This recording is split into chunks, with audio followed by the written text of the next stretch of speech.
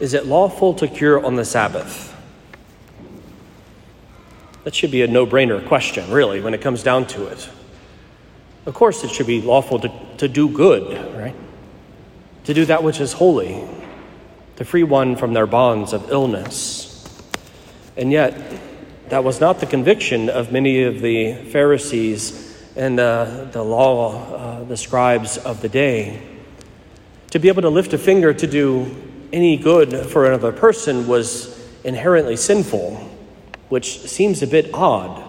Because then, as our Lord wisely points out, if your ox or ass falls into a pit, would you let him sit there for 24 hours or so until you can come get him and kind of hope for the best?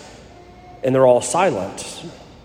Of course, the answer would be no. You would get the thing. And if we would show charity to an ox or an ass, why is it okay to dispense with charity to one made in the image and likeness of God? It's not. And so it is permissible to do good on the Sabbath, to show love to another, to offer kindness, to bring healing as our blessed Lord does. And of course, as he is, he comes and brings healing to the man and sends him off. It's for us to reflect upon, the nature of the Sabbath.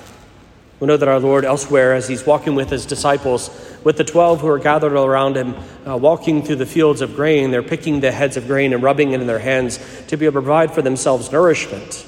And they're rebuked for this as well. And the Lord reminds those who rebuke him that the Sabbath was made for man, not man for the Sabbath. The Sabbath, indeed, all rules that are given to us are for our sanctification. The rules that the Lord God gave to his people from the first, the one rule of don't eat from that tree, and then the 10 rules of the 10 commandments, and those that kind of flowered from there as the people continued to be disobedient to the Lord. He had to provide more and more guidance to be able to keep them on the straight and narrow, so to speak. All of the rules were for the human person to be able to know what is good, to be able to follow that which is good, to do that which is good, to have clarity in these things.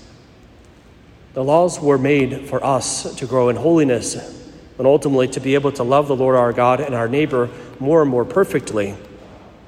And so, a rule cannot prevent us from loving, because the rule is for us to increase in love, to increase in charity. And so this is part of the gift of what we offer, is especially this gift of charity offered to us by the Lord. Otherwise, if it were not for us to do work on the Sabbath in any way, shape, or form, all of you people would be sitting here and enjoying a nice, quiet morning, because I'd be in the rectory, sitting there reading a book or something, perhaps, because I'm working right now. So with Carla and Daniel and Keith in the sacristy, right, and our altar servers and such, this is a labor. But it is a labor of love for our Lord. It is a labor of love that allows us to come and to give right worship to him. It is for us, indeed, all to be able to draw close to the good Lord. And so we understand that this particular law is not an absolute in every single scenario, but rather is generally for our good. But in that sense also, though, unfortunately, it is very often simply set aside entirely. This rule of the Sabbath rest very often is something that is not seriously understood, and the fruits are not received.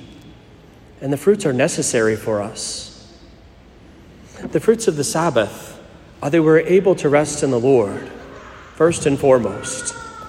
Family is indeed a special part of the Sabbath. It is a good and holy thing. I remember my own childhood. Every single Sunday, it was never a question of what are we doing this afternoon. It was always, we're going to Granny's house, and I'm going to play in the yard, and y'all are going to talk around the table, and at some point I'll get cookies, because that's what you do on Sunday, right? That's the thing. This is the rhythm of life for us. In our world today, so much has become focused upon productivity, upon producing something, doing something, proving our worth in the world.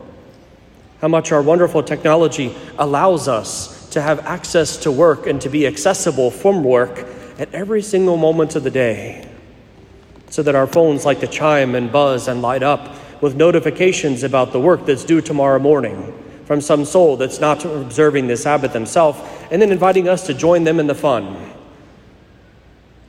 It's the reality of things. How tempting it is to allow Sunday to become another day of Saturday, a free day, extra time to make up for what we've not been able to accomplish that week, or to be able to accomplish things that we have for the week coming up, and so to be able to enjoy Monday through Friday evenings a bit more, because we can have a bit more rest, because we also did a lot of things on Sunday and it kind of evened out a bit more.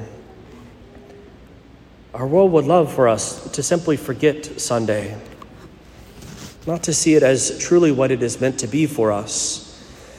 A day of recreation, certainly, as indeed it is the 8th day, where we are made new creations in Christ by virtue of our baptism, and so we're able to rejoice in being new creations.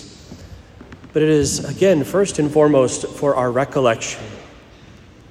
It is for prayer, for resting in the Lord God. And this can come in a variety of ways. One is the fulfillment of what exactly you're doing here now, to be able to attend Holy Mass, to fulfill the obligation to keep holy the Sabbath. But it's for us also to do those other things that allow us to grow in holiness. It may be an opportunity to spend extra time with our Lord in quiet in church, perhaps before or after Mass for a bit. That's why part of the reason that we offer Sunday Vespers as we do each month, and hopefully increasingly so in the future, to be able to allow Sunday to be not just a day of rest and prayer in the morning, but also a time for the evening to come and to rest in the presence of our Lord and to sing his praises. It's also an opportunity for us perhaps to do some good spiritual reading, to read the lives of the saints, and to find nourishment and encouragement for our soul, to allow us to draw close to the good Lord, where throughout the busyness of the week, sometimes he can get pushed aside. I was mindful of that, even how the spiritual writers of the church, the spiritual masters, very often they are very practical in their thoughts. I was reflecting the other day on the book Difficulties in Mental Prayer from Dom Eugene Boylan, and he was reflecting that we ought to make time for at least 3 hours a week for spiritual reading in some fashion.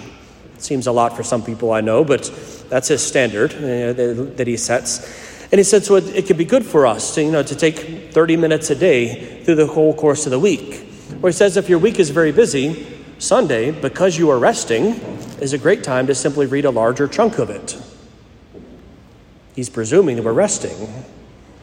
And we can fill that time with holy things, holy reading, that can continue to, again, convict us and to convert us in our holiness of life. Also, too, one may be able to turn to technology to actually be an aid to this. We're grateful to be able to offer to all of our parishioners the subscription to formed.org. You hear about it every now and then. We try to put things in the bulletin about it. But formed.org is an online resource. It's a phone app. It's accessible on your TV and your computer and every other thing that's connected to the internet. But it's basically a resource library of the Catholic faith, and an immense amount of books in PDF, of talks that are able to be downloaded, of videos, of Bible studies, of movies of the lives of the saints. It's an incredible gift to us that can be offered, and simply allowing our faith to be nourished even in that method. To be able to sit down on a Sunday evening and to watch a story of the lives of the saints. And any of you who's ever watched any of the Ignatius movies on the saints, you know that they are not short things. I said, I think it will be a miracle proclaimed by the Vatican whenever the Ignatius Press somehow produces a saint video that's under 2 hours long. All of them seem to tap out at just 2 or 3. But it's a nice opportunity to be able to kind of take a slow mosey through their life, to watch for an hour each Sunday, and to cover a saint for that particular month.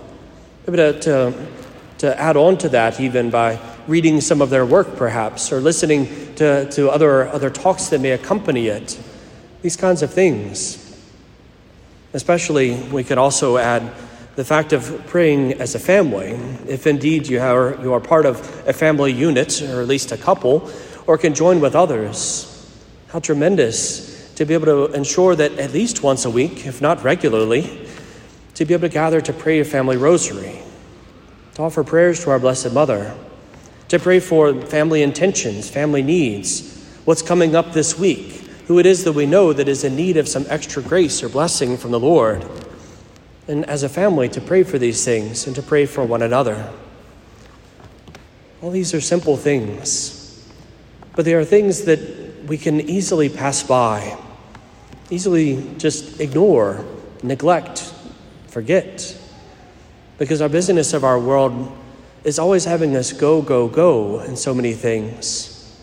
But it's our Lord who invites us to come and to find rest, because indeed, he desires to bring healing to our soul as well. And that's part of the truly forgotten aspect of the Sunday rest. It is not our Lord who comes and just simply wants to heal just one man on the Sabbath by having him stretch out his hand. The Sabbath is restorative to us as humans, to be able to simply abide in the Lord, to remember that we are made for more than this world of work and labor in the valley of tears, but to remember and to allow our hearts to increase in that hope that sets our hearts in heaven, where we are made for true worship of the one true God for all eternity. And it's healing for that, especially, that we need. And so as we offer this Holy Mass, we give thanks to God for this day that the Lord has given to us and for us. And we pray that we might take full advantage of it to allow it to bear much fruit for our soul.